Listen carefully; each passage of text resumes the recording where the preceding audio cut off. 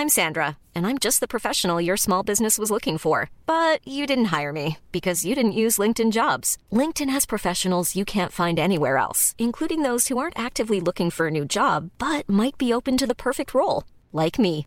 In a given month, over 70% of LinkedIn users don't visit other leading job sites. So if you're not looking on LinkedIn, you'll miss out on great candidates like Sandra. Start hiring professionals like a professional. Post your free job on linkedin.com/people today. Hey there, it's Michelle Norris. I'm host of a podcast called Your Mama's Kitchen. When I travel, I'm usually looking for a way to find a taste of home when I'm not at home. And one of the things I love to do when I am at home is entertain. And Airbnb allows me to do that. When I was in California recently, I rented a house that had a great kitchen. And when we were sitting around the table, we're all thinking, we're in someone else's house. Someone could be in all of our homes as well.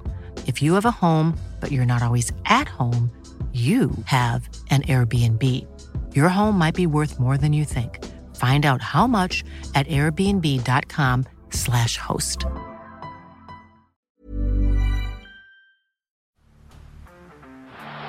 the blind, Andrew John. Inside for Albert. Albert will score. Albert will score. Newcastle have won. Fiddler's going to score. Fiddler, his farewell. His farewell. And he hits it. He does. He's got the field goal. He's got the premiership. He has gone from, as I said, a captain to a legend. And probably rugby league immortality. That's not a try. That's a miracle. Welcome back to the Rugby League Guru podcast. Just want to quickly touch on, obviously, the news that broke yesterday, Carmichael Hunt. I did mention it yesterday. I thought I'd go into a bit more detail today. And look, I am so stoked the Brisbane Broncos have made this decision. I've been talking about Carmichael Hunt for a long time and that this is a guy that the Broncos should be targeting to bring back into their system. He's been up there in the Queensland Cup for a couple of weeks now. He did the preseason up there. He's always had his eyes, long-term on the coaching possibilities for him in the future, but I still think this is a guy who could offer so much in this Brisbane Broncos system. Now, I heavily wrote them off yesterday afternoon heading into that game against the Panthers, and wow, was I impressed. The Brisbane Broncos, they were sensational. They really stood up in a situation where normally they would fold like a deck chair. That's what we've come to expect from the Brisbane Broncos. I thought they were sensational, and I honestly thought that their forwards really did a number on the Penrith Panthers. I thought that the halves, Dearden and Croft, let them down a little bit. On the stat sheet, Croft, 2 try assists. For me, I don't look too far into try assists for kicking into midfield, getting a rebound and it bouncing up for the guy and him scoring. I also think the pass to Bullimore was forward, although it was the right play for the right moment. He read that well. He saw that the marker was lazy.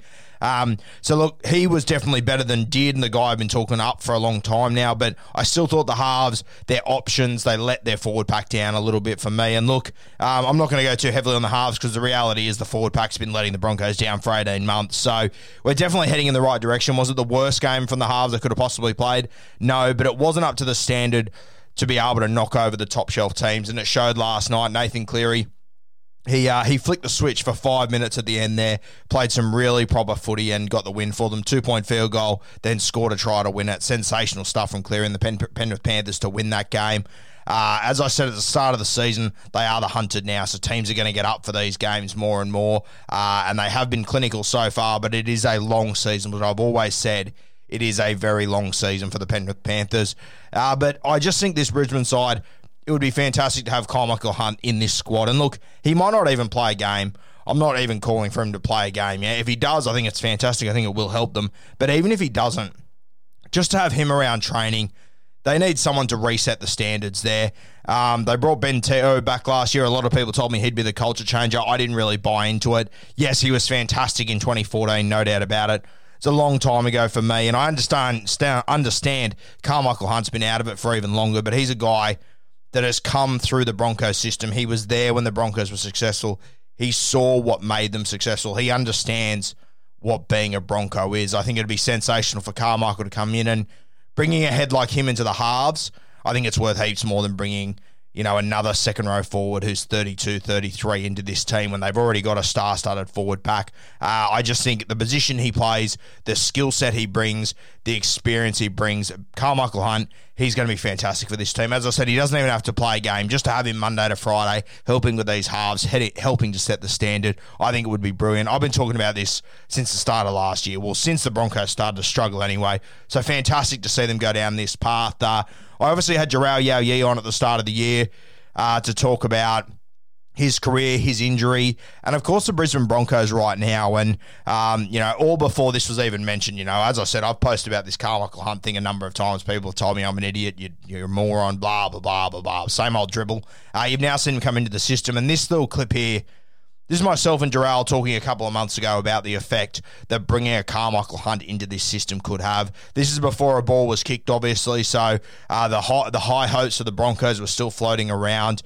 For me, though, looking at the optics, they'd already let Andrew McCulloch go twice in 18 months, made no sense. Their most experienced Bronco, Darius Boyd, had just retired. I always thought this would be perfect to bring Carmichael Hunt back in, and it was really interesting to hear Jarrell Yao-Ya's opinions on it as well. Here you go.